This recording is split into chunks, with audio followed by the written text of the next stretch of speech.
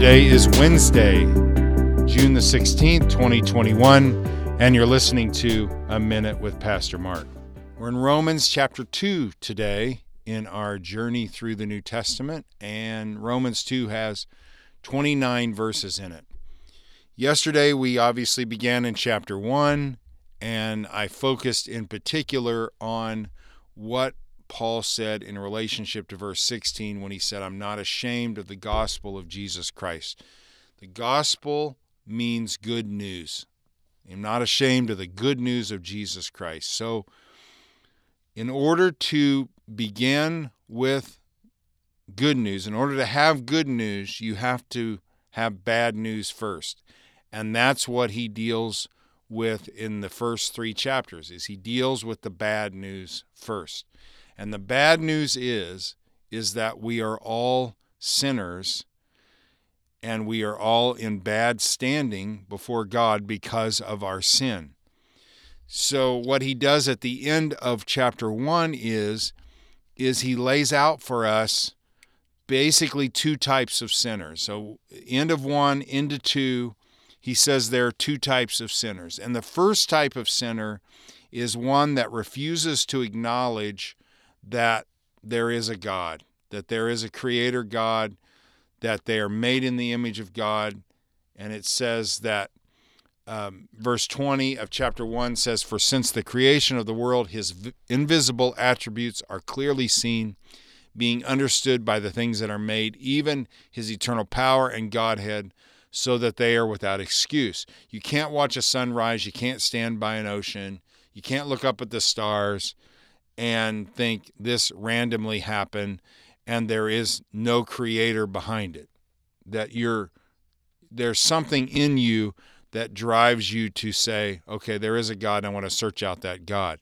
But it says in verse 21, because although they knew God, they did not glorify him as God, nor were thankful, but became futile in their thoughts, and their foolish hearts were darkened. Professing them to be wise, they became fools, and changed the glory of the incorruptible God into an image made like corruptible man, and birds, and four-footed animals, and creeping things.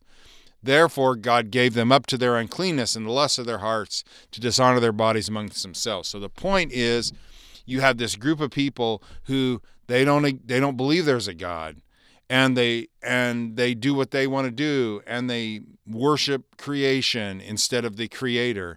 And their lives reveal themselves at the end of the chapter by they're filled with all unrighteousness, sexual immorality, wickedness, covetousness, maliciousness, full of envy, murder, strife, deceit, evil-mindedness. They are whisperers, backbiters, haters of God, violent, proud, boasters, inventors of evil things, disobedient to parents, undiscerning, untrustworthy, unloving, unforgiving, unmerciful, who, knowing the righteous judgment of God, that those who practice such things are deserving of death, not only do they do the same, but also approve of those who practice them. So in other words, they are sinning, and they're proud of it, and they're proud of the people that are practicing the same sins as those. So those people are going to face the righteous judgment of God. But then he comes to chapter 2, which is where we're at today, and he talks about the religious sinner, or the righteous sinner, if I can use that term. The people that are living right,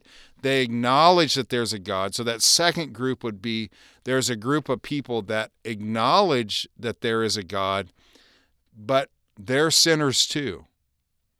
And there's a lot of people who say one thing and live another, and they judge a person, but they live contrary to the things that they judge others about.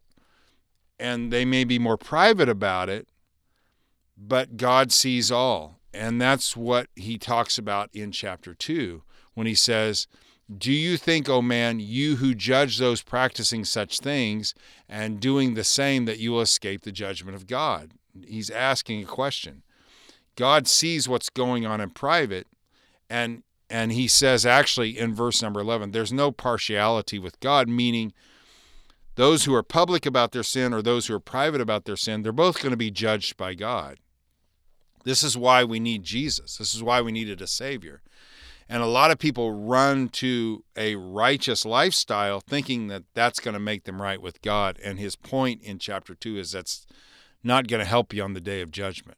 And it's not going to help you because you do religious practices, because you go to church, because you were baptized. In the case of the Jew, because you were circumcised.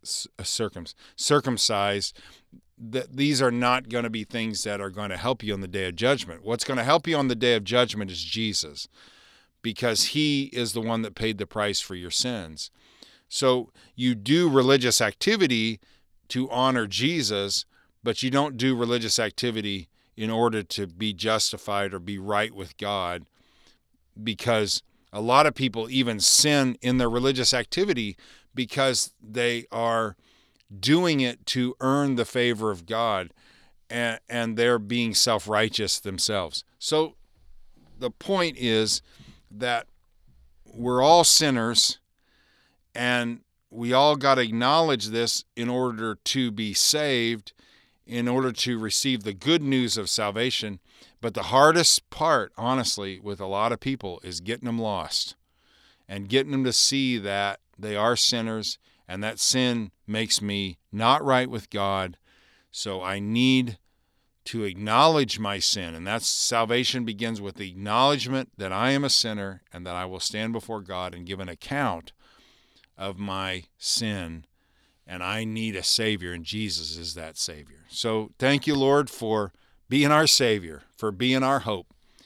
And help those who are maybe listening to this podcast even, and they're stubbornly thinking that they are righteous and they are right with God because they're better than the worst sinners. Help us to see that we're all sinners in need of a Savior. And we pray this in your name, Jesus. Amen. Kind of a long one today. Sorry about that. I will try to make it shorter tomorrow. You guys have a great Wednesday. I'll see you on Thursday.